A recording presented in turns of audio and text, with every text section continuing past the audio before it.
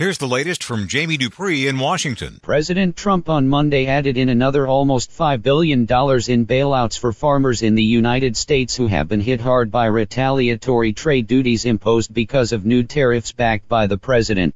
That now makes almost $10 billion in bailout money funneled to farmers who have suffered lost markets in the wake of the president's duties on China, the European Union, and Canada.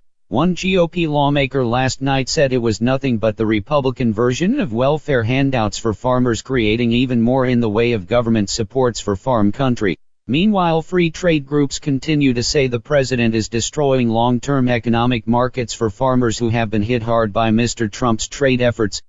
Jamie Dupree 2.0. There's nothing new on where we are headed in Washington on a possible partial government shutdown at the end of this week.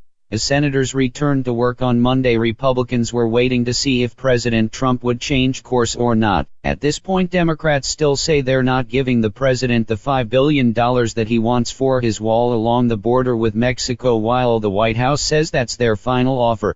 As I wrote on my blog, if by chance you are planning to visit Washington or go to a national park during the Christmas break, a partial shutdown might interrupt some of your plans. That's because the National Park Service would be shutting down some operations, and here in D.C. the Smithsonian museums would likely close as well. We will find out later this week whether that's going to happen in the final endgame to the 115th Congress.